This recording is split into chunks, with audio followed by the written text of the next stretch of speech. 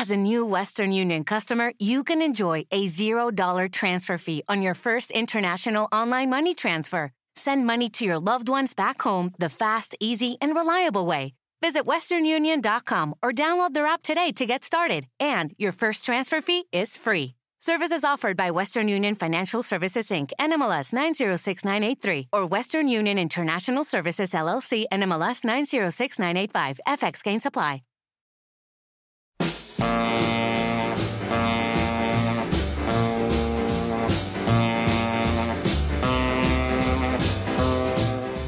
Welcome to Let It Roll, the podcast about how and why popular music happens, hosted by Nate Wilcox.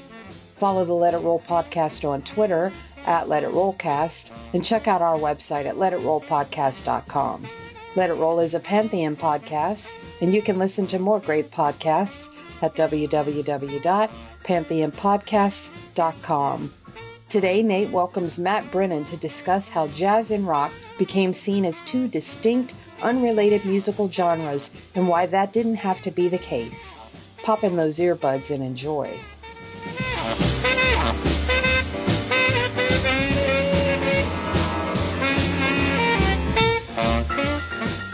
It's time to let it roll. I'm your host, Nate Wilcox, and today we're joined by Matt Brennan, author of When Genres Collide, Downbeat, Rolling Stone, and the Struggle Between Jazz and Rock. Matt, welcome to the show. Thanks so much for having me. So, struggle, like this is genres colliding here.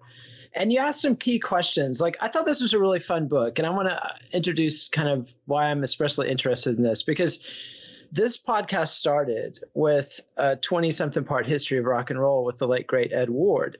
And his methodology, I'm totally in love with.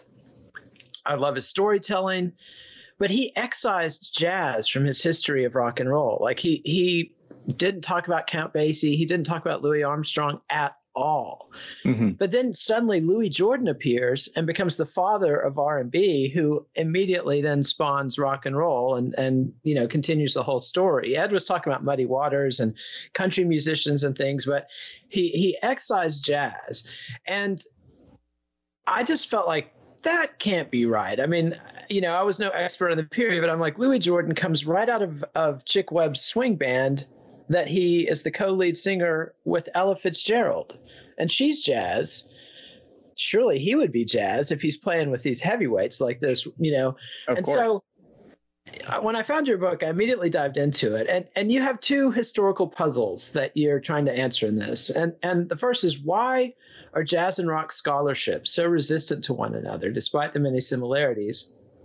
And two, jazz and rock have intersected, overlapped, and collided in dramatic ways, and yet they've been treated quite differently in the press. And I'd say that that's bled out into the popular consciousness. If it was just journalists and scholars, I really couldn't care less. But I really feel like this division has bled out. I mean, you see so many books, really good books, that start histories of pop music in 1955, as if it was year zero, as if nothing before that mattered. And that's not really the case. I mean, what motivated you to write this book, and how do you see those conflicts? What created that perception that they're two separate worlds and never the twain shall meet?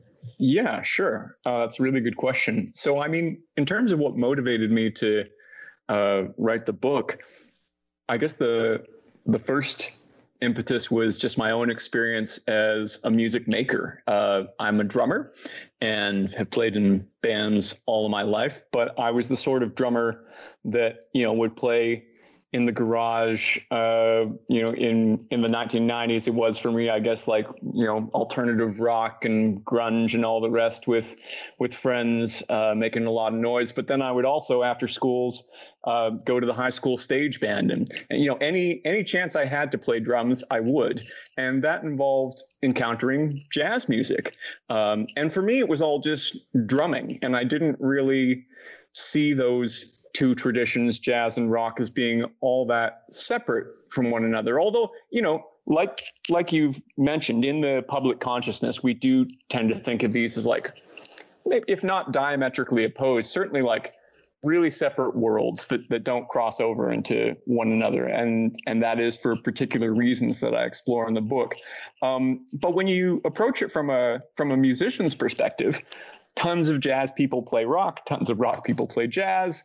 And and those boundaries sort of permeate one another a little bit. And there are obvious points of intersection, like the whole world of funk music, for instance. So that seemed obvious to me. And when I became more interested in the history of popular music, it was just as you said, like so many books started in 1955, and there was this disconnect. And the more I looked at jazz history, and I should say by this point I was studying jazz drumming at university, so much of the culture of jazz that existed prior to 1955, to me, seemed to have so many similarities with rock and roll, and specifically all of the aspects of rock and roll that in the history books people said distinguished it from jazz, that made it different. So, aspects of, like, say, transforming race relations, the relationship between black and white audiences and black and white musicians in the United States, or the differences between generations, between youth culture and the culture of their parents, differences in fashion, differences in politics. Like, all these are, components of the origin myth of rock and roll. And it seemed to be a revolution for across all of those themes. But, having looked at both of those histories, it became really clear to me that jazz was part of this continuum, that jazz had all of the same, challenges to dominant culture in the United States in its own time. It just had a different timeline. And what the book is about is really looking at the overlaps in those timelines. So it kind of, begins with the history of jazz before rock and roll, but all the ways in which it was actually quite similar to rock culture. And then really hones in on the 1950s and 60s, when jazz and rock were making really formative steps in their development and trajectory that often placed themselves in very close quarters to one another, but then ultimately ended up diverging. So I guess, one of the central claims of the book is that in 1955, it wasn't at all clear that rock and roll would be this, separate genre out all on its own. Jazz had many kind of subgenres: blues, bebop, swing, which all fell under this wider umbrella known as jazz. In 1955, it kind of felt like rock and roll might end up under that umbrella. By 1970, that was absolutely not the case, and these two genres had clearly carved out paths that were heading in opposite directions from one another. And the book kind of looks at why that's the case. And there's a great quote you've got from 1955 from Duke Ellington himself, saying, "Rock and roll is the most raucous form of jazz, beyond a doubt." And so he's just assuming that rock and roll is going to be subsumed into jazz, because he can see it. I mean, he could hear what were the ingredients of rock and roll and the R&B that it sprang from, which, swing beats, blues chord structures very often, the instrumentation of an R&B band or a jump band was very similar to a small swing band or a New Orleans style combo. The guitar-based groups were known as skiffle groups or jug band groups when they were played in Memphis and Chicago in the 20s and 30s, and that was obviously included in jazz. I mean, and the more you look at early jazz culture, anything that was raucous and people danced to in the 1920s was called jazz. It didn't even have to be that raucous, and it would get called jazz, Yeah. And yet there's this definite, like you say, that these lines get drawn. And one quote you had that I thought was really key was that this happened in a particular way, and that we can't take it for granted that jazz and rock would ultimately become separate musical cultures, because there were particular events and particular people who drove the schism and put up these walls and made sure they stayed. But let's hear a little bit of music And this is a song from a period that I'm just absolutely fascinated with. I've become obsessed with Charlie Parker and Louis Jordan because in the 1930s, they were playing the same ballrooms. You know, they're both playing the Savoy in New York City. Charlie Parker's coming out from Kansas City with Jay McShann and is engaging in these kind of populist swing battles, just the exact sort of thing that Chick Webb would get into with Benny Goodman, where they'd have two bands set up as opposite bandstands on opposite sides of this immensely packed dance hall full of Harlem's most serious dancers. And Charlie Parker with Jay McShann blew Lucky Millinder off the stage. He was a popular artist, or, you know, a budding popular artist there for a minute in the 30s. And here's a song from the 40s. This is Charlie Parker, Now's the Time. And I'll tell you why I picked that when we come back.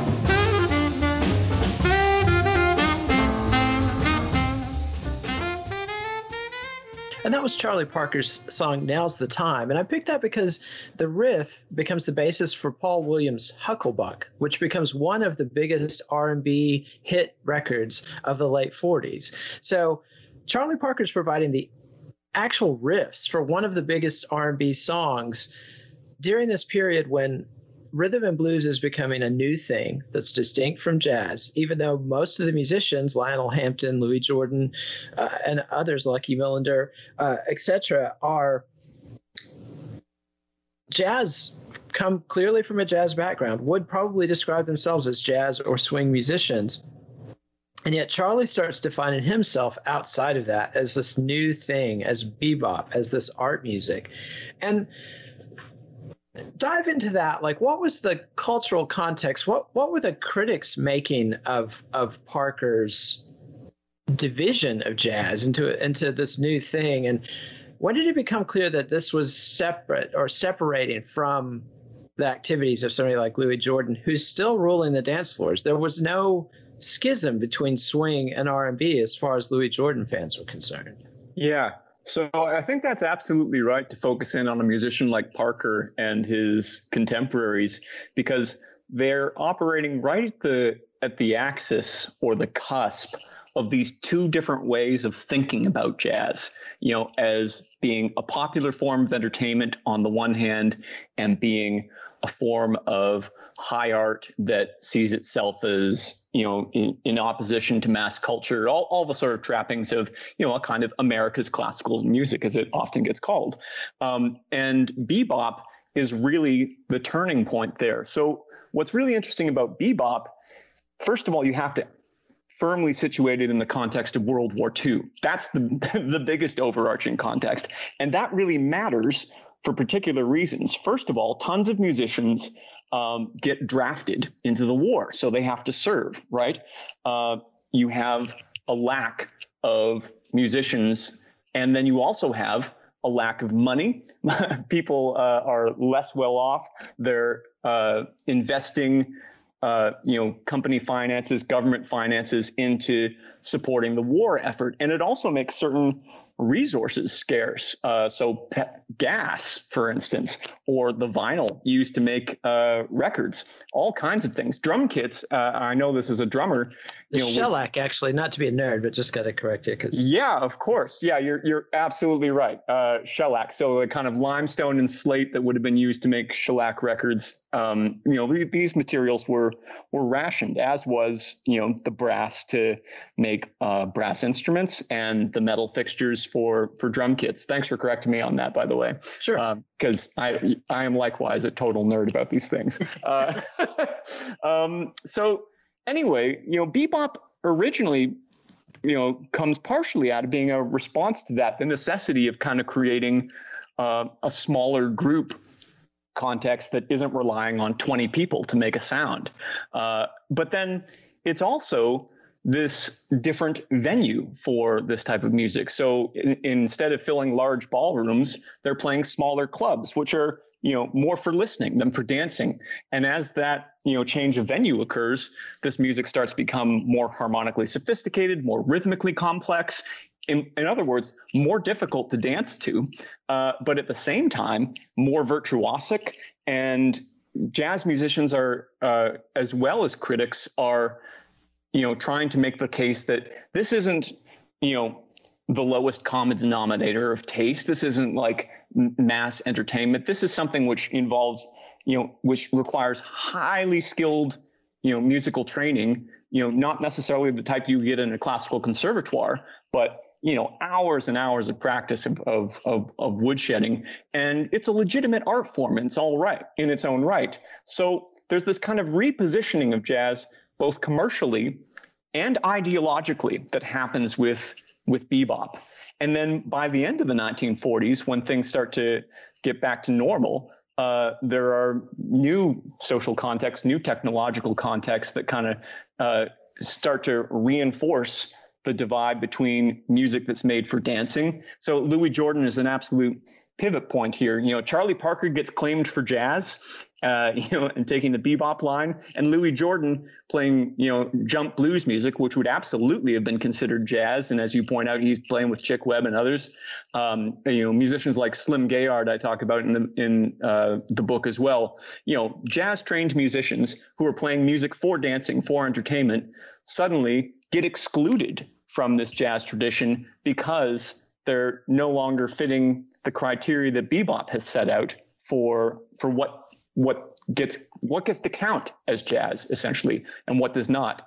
And they end up being the origin of a different story, which is that of rhythm and blues, as you've pointed out. But the music is exactly the same, and it comes from exactly the same place. We're really just talking about terminology here rather than anything to do with, what the music sounds like or even the musicians who play it.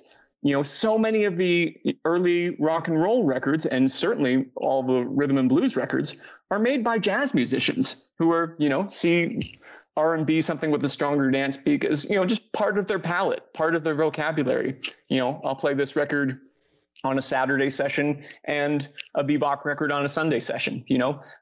There's huge overlap, but people increasingly begin to perceive this same activity as being somehow different, in different ways, I guess.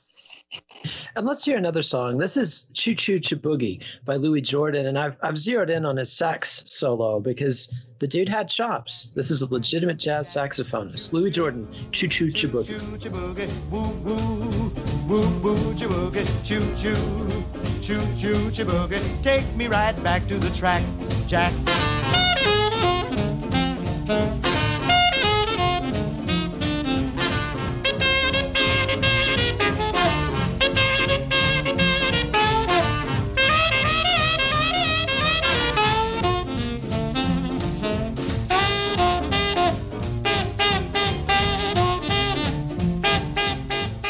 And that was the great Louis Jordan doing Choo Choo Chiboogie. And there's another aspect of this that you didn't dive into that much in the book, where Louis Jordan had a very crowd-pleasing demeanor. He had a lot of jokes in his songs. His lyrics were the direct inspiration for Chuck Berry, and his guitar players were the direct inspiration for Chuck Berry's lyrics too. But he carried himself very much as an entertainer, as a pleaser. He was a little bit older than Charlie Parker and Dizzy Gillespie and the young lions of bebop. And he had kind of that Louis Armstrong willingness to clown. And that was the sort of thing that Dizzy and Charlie Parker were not into. They took themselves quite seriously. And by the time you get to the second wave of bebop musicians, people like Miles Davis and Thelonious Monk and Charles Mingus, I mean, they'll punch you. Like they are grim and serious. Miles Davis would turn his back on the audience. It was very much to be treated. This is an art music. This is art. This is serious business. And so there's this definite intra-African-American political debate going on. And there's also a debate, though, going on in the pages of Downbeat, which is the jazz publication and one of the biggest music publications in America at the time. Tell us a little bit about how Downbeat emerged from the swing fans and the hot jazz fans of the 20s and 30s, where did this critical culture start to develop around jazz? Yeah, sure. So, I mean, ever since there was jazz to listen to, there have been people trying to make sense of it. And some of those people would get termed as critics, people trying to draw value judgments on jazz and to explain why this record matters and that record doesn't, why this record's good, that record's bad. So that, really begins, with World War I and the very beginning of jazz entering sort of public discourse and getting covered in the press, and often people struggling to make sense of it. But by the 1940s, you have this established jazz press. So, I mean, the first big boom of jazz was in the 1920s, but a second significant boom for jazz is sort of the mid-1930s with the swing era. And that's where you really start to see the first specialist music magazines in the United States focusing on what was the popular music of the day. So I guess one of the key arguments that I'm making in the book is that, we often think of a magazine like Rolling Stone as kind of being the first time anyone starts taking American pop music seriously. But if you just kind of take a moment to zoom out from that perspective, the exact same thing, of course, happened with jazz in the 1930s. And by the 1940s, Downbeat is a very well-established publication. And critics are making sense not just of swing and the decline of swing, but also bebop. Musicians, as you noted, like Miles and Mingus and the rest, having a very different type of performance and signifying very different values than their contemporaries like Louis Jordan. In other words, kind of reinforcing this high-low divide that already existed. This music is to be taken seriously as opposed to music which is just for fun, something to throw away, something disposable. That tension is playing out not just on the stages of these small clubs, but in the pages of publications like Downbeat. At the same time, Downbeat is a commercial enterprise, right? It's a magazine that has to sell copies, and their main business is essentially connecting advertisers with readers. And so they're more open-minded and more reactive to trends and changes in pop music than we might now think of them retrospectively. Like if you pick up a copy of Downbeat in the year 2021, you know that it's a jazz publication and that is its core focus, absolutely. But if you pick up a copy of Downbeat in 1950, when there's this insurgence of country music on the charts, you have the establishment of the rhythm and blues chart in 1949, it's hedging its bets as a magazine editorially in terms of what to include in the magazine and what to exclude. So there's a country music column and there's an R&B column, and those records are being reviewed in that magazine, even though it started out as a swing era magazine and ultimately ends up as a jazz publication. That was actually another key thing that drove me to write the book, was that by the time I was a PhD student and doing some archival research, I wanted to look at the history of jazz in Downbeat and was going through these microfilm copies of issues at the library, and then was seeing, oh man, Downbeat's covering Elvis Presley, Downbeat's covering Ray Charles, Downbeat's covering Hank Williams. This does not match my perception of that magazine. Like, what's that all about? And in the early stages of the book, that absolutely drove me to just like find more examples of that, pop music and musicians that we know extremely well being interpreted by people from outside the genre that we've now come to associate them with, because those boundaries were more porous, were less fixed in the 1950s than we now think about. And one thing that you get into in this as sort of a subtext is sort of the racial politics and the gender politics of who's making the music and who's writing about the music. And one of the things that the 1930s swing critics, or they were originally fans, and we're like, fans with fanzines. They're originally reviewing records out of passion, but then people like John Hammond emerge from the scene, who become A&R people, who discovers Count Basie, discovers Billie Holiday, has this big impact on the pop music and the business of jazz music. But the writers in these magazines are pretty much all male. I mean, there's pretty much all male and pretty much all white. Absolutely. Exactly. And I meant to say all white and then go into the male. They're pretty much all white, except for Leroy Jones, later Mari Baccara, and others. But it's a very white thing, but they extol black musicians. So they kind of delegitimize any white musician playing jazz. Whereas, the first wave, Bix Beiderbecke and others, I mean, Paul Whiteman was considered the king of jazz in the 1920s, and that was pretty well accepted, as strange as that seems to us today. But people like Bix Beiderbecke and Jack Teagarden and others were seen as great jazzmen by hardcore fans. But over the course of the 1930s, especially when you see groups like Glenn Miller, who's not, he's sort of defined out of jazz because he doesn't improvise, and they're trying to draw these lines, and they like hot bands, and they decide that the black bands are the hottest, therefore they're the best. And at the same time, the record companies are only letting the black bands record hot music. There's lots of black band leaders who want to record sweet music. Louis Armstrong's favorite band was Guy Lombardo. And, so there's a lot of factors going on, this sort of forced, quote, authenticity. But there's also this sexism. And there's this figure you bring up who covers R&B for Downbeat. And she's a woman. Her name's Ruth Cage, and she got it. She really was covering R&B in a respectful manner as part of the jazz tradition. What happened to Ruth Cage? Why is she forgotten, and how did she lose that argument? Yeah, that's a really good question. I was totally fascinated by Ruth Cage when I was doing the research for this, just because, if you're a music nerd, you have probably a list in your mind of maybe who the most influential jazz critics or rock critics might be. So, John Hammond and Leonard Feather, on the jazz side of things, perhaps Robert Christgau, John Landau, Jan Wenner, these types of people, maybe on the rock side. And again, almost exclusively white men. Certainly in the 1940s and 50s, you had no African-American critics with a regular column in any of these publications, and no women either.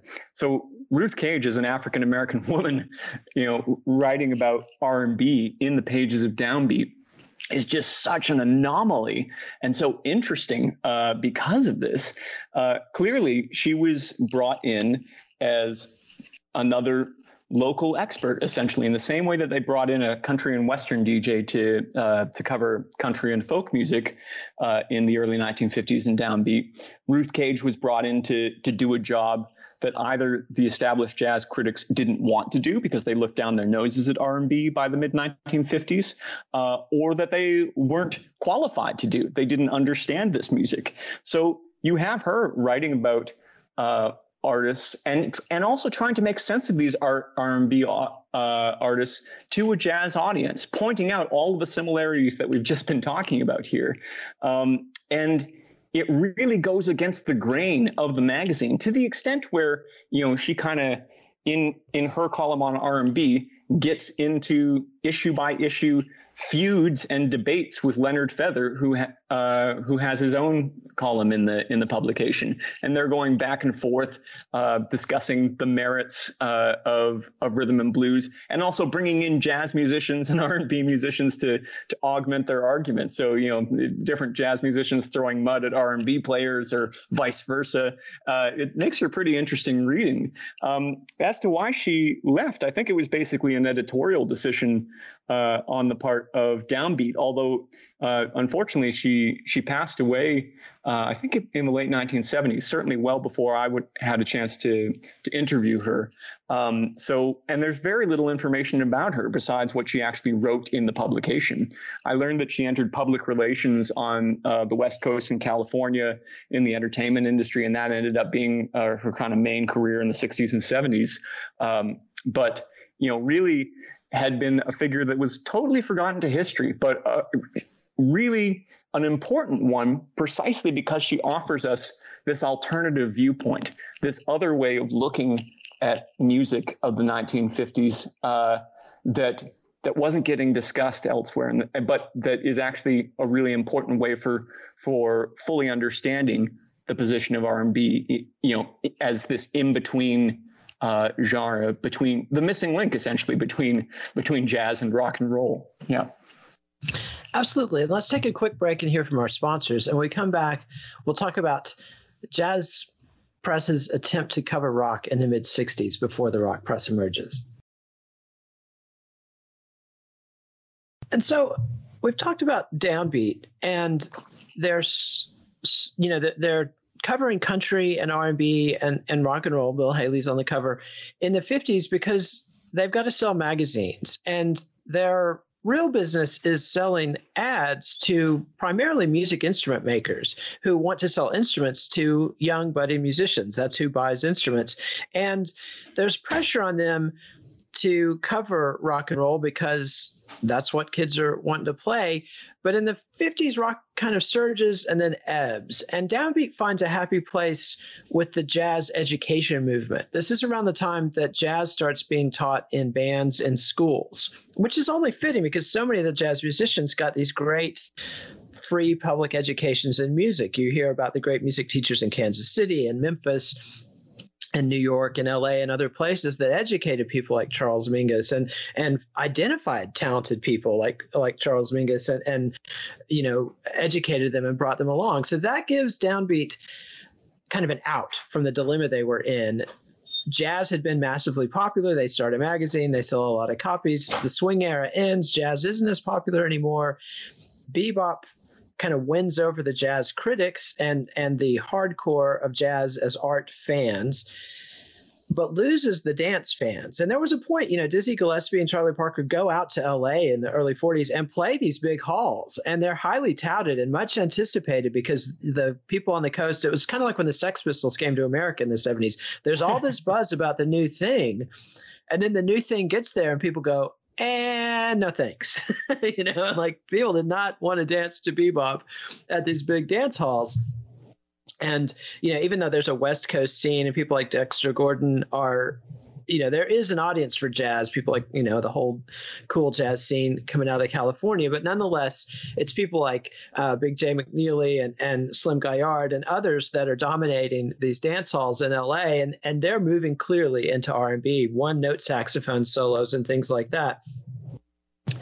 But then as the 50s end, and this is all set, Downbeat stops covering country, they stop covering R&B.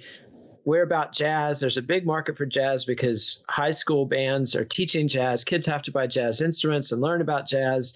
But then as the 60s go on and rock and roll comes back in a big way with the Beatles, talk about a year zero, 1963, 64, the Beatles basically kill everything in their path that was going on before musically. And there's also clearly signs of artistic impulses in the newly coined rock music market. It's no longer rock and roll. Now it's rock music. There's folk rock and all these, variant forms, surf rock and different forms. So it becomes convenient to use rock as an isolated term.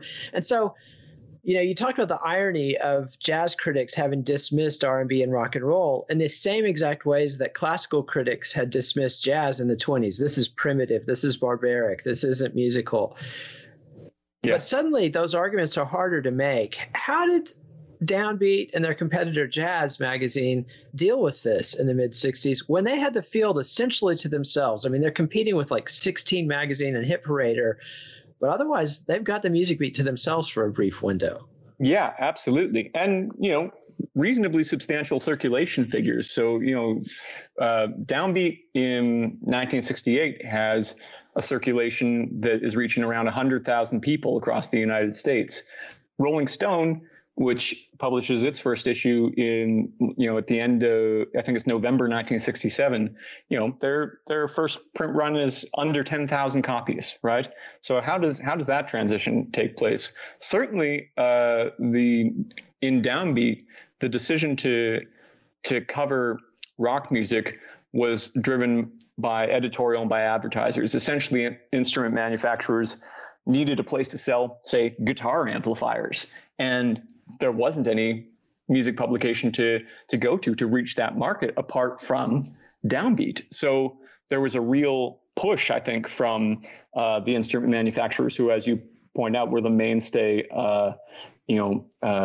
business to business commercial aspect of the magazine. Obviously, they also would make money from selling issues of the magazine, but it wouldn't have been a viable model without these important advertisers. That's what pushes Downbeat, and they end up, similarly to Ruth Cage in the 1950s, recruiting people who were younger, who were outside the jazz scene to write about rock and roll and to talk about the Beatles and Cream, but also musicians like Larry Coryell, or Blood, Sweat and Tears, who were trying to experiment with fusing jazz and rock together and mixing elements of both of them. Jazz Magazine was a magazine that was based, I think, out of the East Coast in New York City, and it's a slightly different story for it, because its editor, Pauline Ravelli, she was a younger editor, and she very much became a convert to the rock movement in the mid-1960s. And so it was in her own musical tastes that she made the decision to change the name of the magazine to Jazz and Pop and start including rock music and all sort of things that were happening in the counterculture at that time, again in 1967. Whereas with Downbeat, the editor, when that decision was made in 67, was Dan Morgenstern, who, having interviewed him, he told me directly that rock was something that was very puzzling to him. He didn't feel confident in his ability to judge or to write about it. So the decision to cover it came from, advertisers, and the content of the magazine was bringing in outside writers, essentially. Whereas with Jazz Magazine turning into Jazz and Pop, that was a more internal decision. It didn't really matter what advertisers were saying. It was something that they were caught up in the culture with and enthusiastic about. And I guess that also bears a strong similarity to another jazz critic who certainly wrote for Downbeat throughout the 50s and 60s, named Ralph Gleason. And he has a similar sort of almost religious conversion from being a jazz person to being a rock person in the mid-1960s. It doesn't hurt that he's living in San Francisco at the time, but he goes on to play a very important role in the foundation of Rolling Stone magazine. And let's hear another musical snippet. And I was really torn. This is the toughest choice I had to make on my musical picks, because I want to represent both the soul jazz movement, which, if you're a Ray Charles fan and look back at his work, he's got all these great R&B hits, Hit the Road Jack, What I Say, etc. But he has all these albums that are like the genius of Ray Charles or the soul jazz of Ray Charles. Atlantic Records was pushing Ray Charles as a credible jazz musician. He played the Newport Jazz Fest. He was a credible jazz musician. I mean, watch any footage of Ray Charles. There was literally no one on earth. I don't think John Coltrane could cut this dude. If nobody's going to come up to Ray Charles and say, dude, you cannot play jazz, you're corny. No, Ray Charles was a jazz musician, but he's also this very popular musician who then goes into country music, and kind of he's not a darling of Downbeat. But there's this whole school of what they call soul jazz. Soul first emerges in pop music as a term as part of soul jazz. It's not, the Otis Redding, Aretha Franklin kind of soul we think of now. It's people like Ramsey Lewis Trio getting a number 5 hit with the song called The In Crowd. So I was really tempted to pick that because that leads directly to George Benson and jazz funk and smooth jazz and so many trends that were disparaged and ignored by critics, both jazz and rock, and yet had a massive popular appeal and continue to have this musical influence. But I decided to go with Mike Bloomfield and Al Kooper instead. And this is from their Super Session album. This is His Holy Modal Majesty. And this is two guys from the rock side, Bob Dylan's most famous sidemen on Like a Rolling Stone, basically creating a jazz album self-consciously. This is Mike Bloomfield and Al Kooper, His Holy Modal Majesty.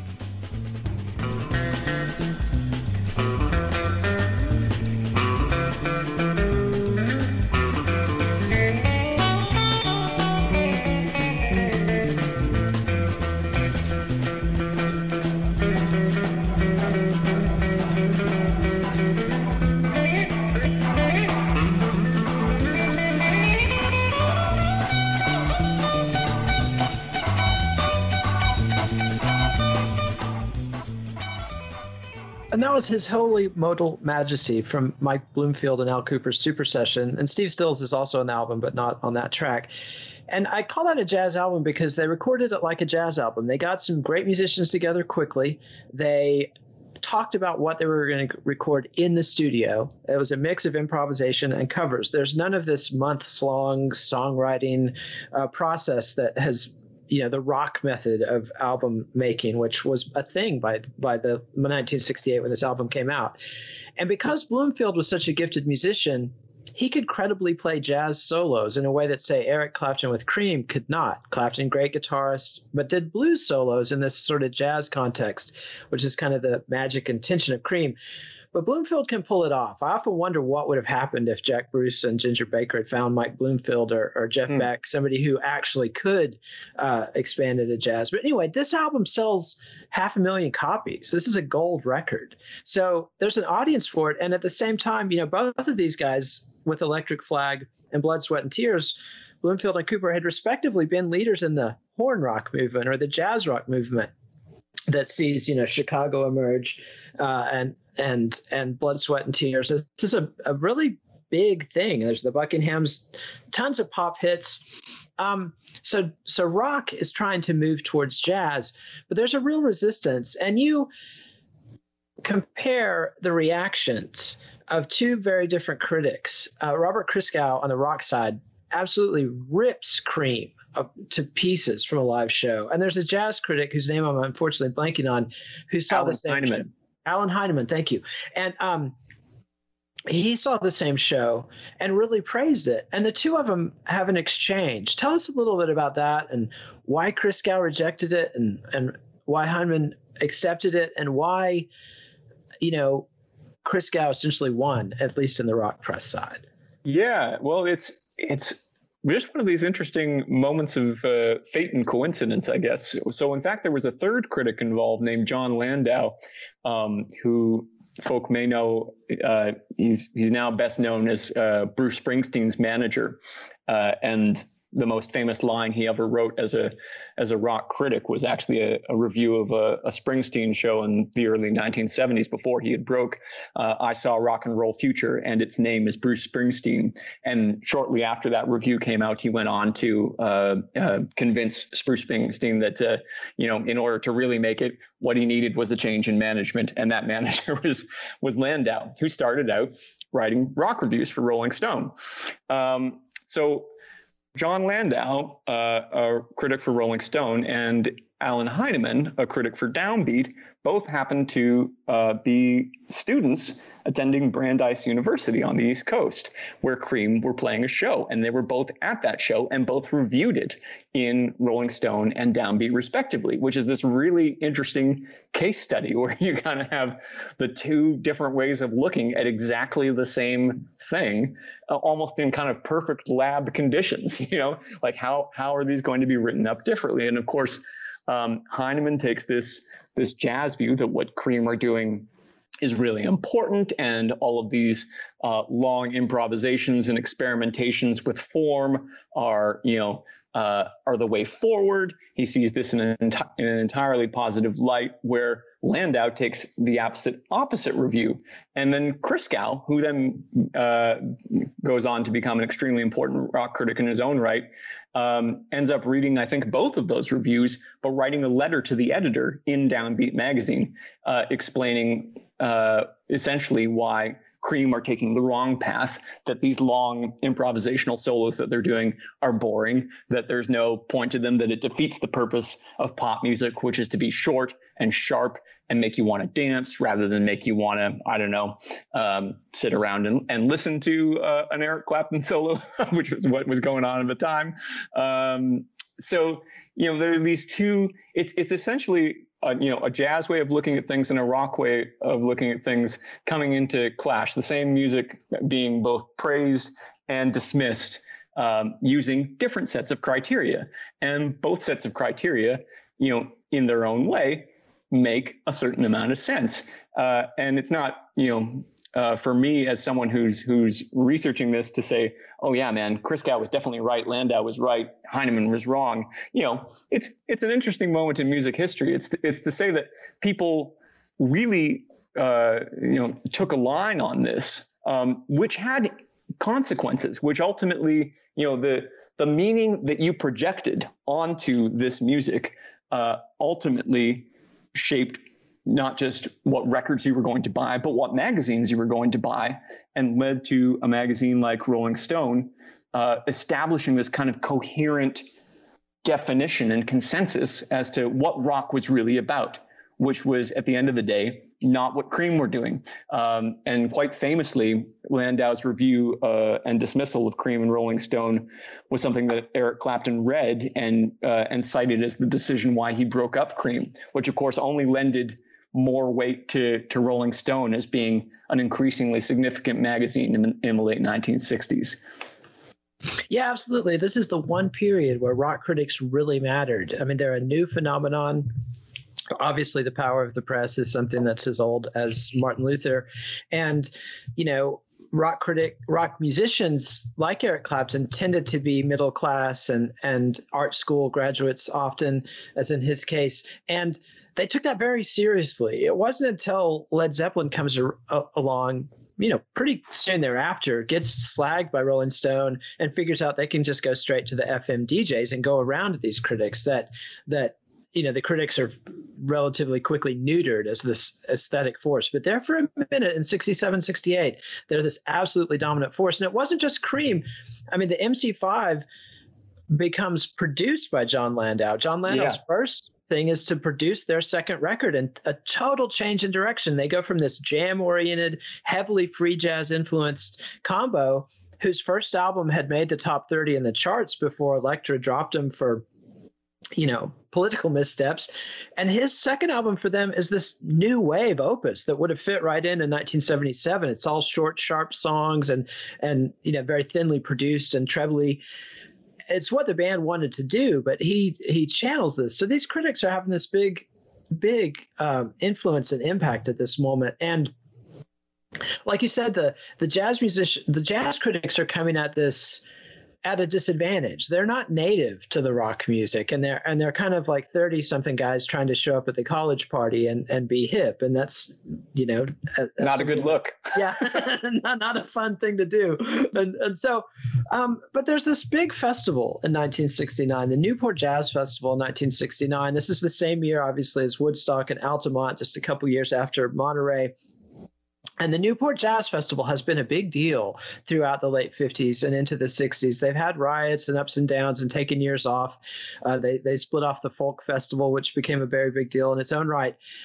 But for this one year, they really try to do their best to combine jazz and rock in one concert. And you've got Sly and the Family Stone on the stage with some really unlikely seeming jazz artists. Tell us about that and how that festival was seen at the time and how it was sort of retrospectively seen.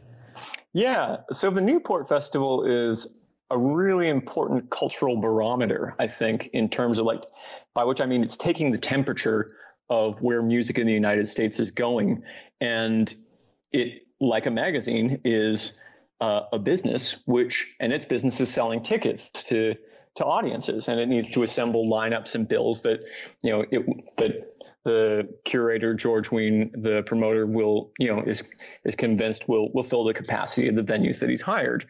And so throughout its history, Newport always kind of flirts with music that might not be within the kind of core boundary of jazz music. So, Chuck Berry plays Newport in the 1950s. There are gospel acts like Mahalia Jackson who will play occasional R&B groups, but its core, and also the very name of the festival, is a jazz festival, the Newport Jazz Festival. By 1969, it's clear that rock is a major commercial force in the industry, and in the same time that rock has ascended and grows the recording industry significantly in the second half of the 60s, the commercial prospects of jazz have made a similar but inverse nosedive. So Ween has this festival and is wondering what to do with it, and very deliberately decides to program a mix of leading jazz musicians and leading rock musicians. So the bill, to be honest, man, I wish I had been there, is totally amazing. A lot of artists who played at Woodstock, for instance, 10 years after, but like artists also like Jeff Beck, Jethro Tull, Blood, Sweat and Tears, Frank Zappa, but then also significant jazz musicians, Miles Davis, Dave Brubeck, Art Blakey, Gary Burton, and then Led Zeppelin finishes this weekend festival off on the Sunday evening. So it's a total mix of genres and also audiences. And I guess what's really interesting about it, it's interesting for a lot of reasons, but it's no longer this discussion about like whether jazz and rock can merge together or can get along with one another. It's no longer a debate that's playing out simply within the pages of magazines, but it's something where people and audiences are physically together in a field. Can those people get along when they're actually listening to a festival that's placing a jazz act followed by a rock act, followed by a jazz act, followed by a rock act? And as it turns out, they couldn't. There were audience disturbances. It was not deemed to be a successful festival, and for various reasons ends up being kind of written out of the history of American popular music. What's been really interesting to me this summer has been watching the documentary Summer of Soul. Have you had a chance to watch that, Nate? Oh, yeah, it's a treat. Yeah, it's a fantastic film about another festival which takes place in 1969. And so, and another forgotten festival. So, the festivals in the same books that we were talking about, where the history of American popular music begins in 1955 with rock and roll, as if no music made prior to that year mattered. The only live music events that matter in 1969 in those same books are almost inevitably Woodstock on the one hand and Altamont on the other. These two festivals which have now taken on a kind of mythological status in popular music history. What Newport 69, as well as the Harlem Cultural Festival in 1969 provide, are windows into cultures of music that don't fit into that narrative and are super interesting for it. So Newport and the fact that it gets represented as being a sort of failure, a failed experiment in the jazz press, in a way kind of consolidates and confirms this discourse which had been happening over years, where jazz and rock were seen to be kind of uneasy bedfellows, essentially. And it is a really decisive moment, I think, particularly given that this is also the time when the most important artist working in jazz of that period, Miles Davis, decides to very explicitly make a move towards rock with his album Bitches Brew, and tunes from that, of which he's experimenting and playing around with, in Newport 1969 at that festival. This is the moment really where he's looking from the side of the stage at these large audiences, much larger audiences than the jazz audiences he's been drawing previously, despite being the top grossing jazz musician of that moment. And he says, do you know what? I'm going in a rock direction. I'm going to make a different move here. And how that gets perceived in jazz history, is closely tied to those festivals. And let's go ahead and hear a little bit of Miles Davis from Bitches Brew. This is Miles Runs the Voodoo Down.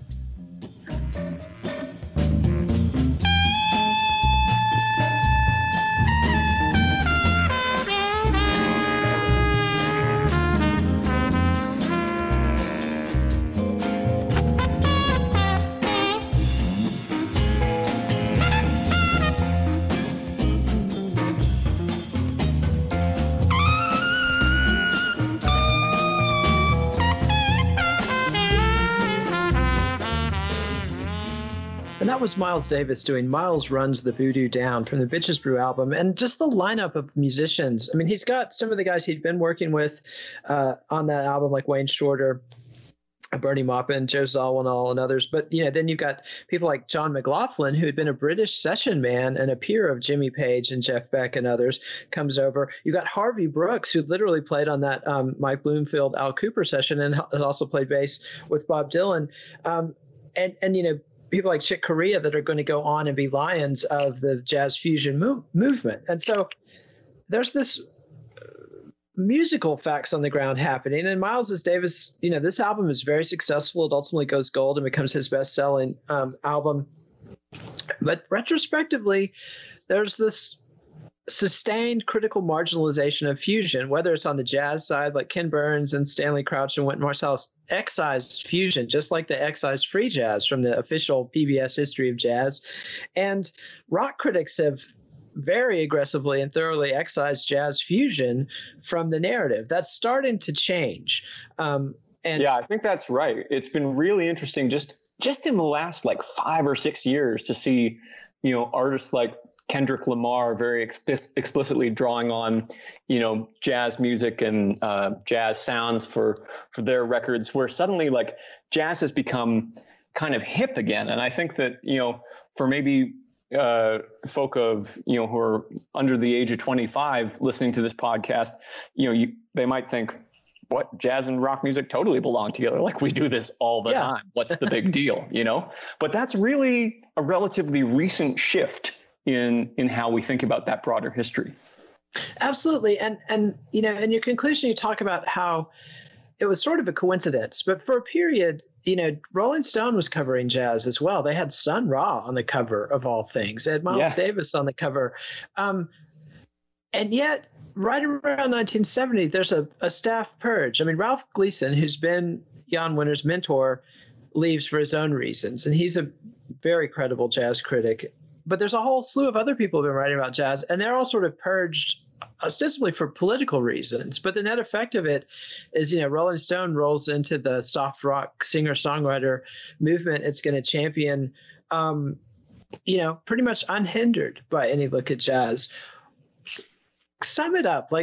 What's the conclusion of the book, and why did you stop at this point? Because I had expected really to dive into the fusion era with you, and kind of hope that you take that on later on down the road. But wrap it up for us and tell us why you stopped at this point. Yeah, sure thing. I mean, to me, I guess 1970, some of my favorite books on music history are these revisionist histories that end at the point where you think they should be, where you might have assumed they would begin. So say you're looking at, you're like, I want to get a book about the relationship between jazz and rock. A good starting point for such a book, one might argue, is 1970, right? With Bitches Brew, for instance, chapter 1, Miles Davis, creates this, unprecedented merging of these different genres. What I'm interested in is the long history that led up to that point. There's a great book by John Savage called Teenage, and it's the history of the teenager. And it ends in 1955, the moment when we might think, yeah, exactly. The moment when we might think of that kind of category of the teenager emerging. And many books say that that's the moment when teenagers come into their own. An author like Savage says, do you know what? They didn't just emerge out of a vacuum. And what's interesting is the untold story, right? The story that people don't know so well about how things that we now think of as like inevitable or revolutions, how they came to be. So that's really the reason why I ended the book in that year. And also there are some quite good books that do deal with the fusion era that already existed. Jeff Nicholson has got a great book on jazz rock. Kevin Fellez has a great book called Birds of Fire. And I didn't want to, repeat work that had already been done. I wanted to tell a different story. And for me, this was a story that I thought was new and one that deserved attention. So yeah, that's why I decided to end it the way that I did. But you're right, it does sort of set things up for a different sort of book that would take that story forward, and hopefully maybe one that would take us up to recent developments that we were talking about just in the last 5 or 6 years in the kind of jazz renaissance that's been happening. Absolutely. And so Matt Brennan has been our guest. The book is When Genres Collide: Downbeat, Rolling Stone, and the Struggle Between Jazz and Rock. And I want to close with a quote from you. Jazz and rock are different genres, but this difference is historically constructed. Rock could have been part of jazz, but did not become so for particular reasons. And it is possible to reconsider key periods in music history when the boundary between the two was not nearly so clear. And Matt, I think you've done that, and I think you've done it brilliantly. Thanks for coming on the show. Hey, my pleasure. Thanks for having me.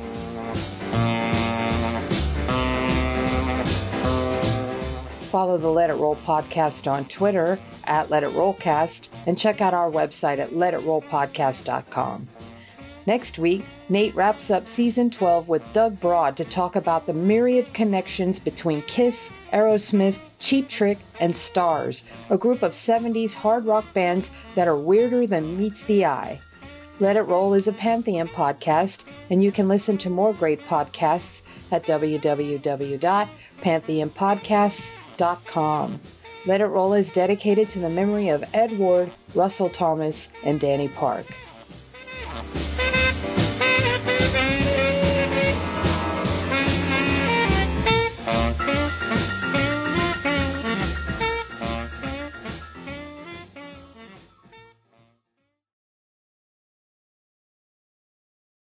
Looking to expand or move your company? Ohio has the talent you need to scale for growth. Ohio's central location, reliable infrastructure, and top-ranked business climate are here to help you succeed. Get to business. Visit successinohio.com today.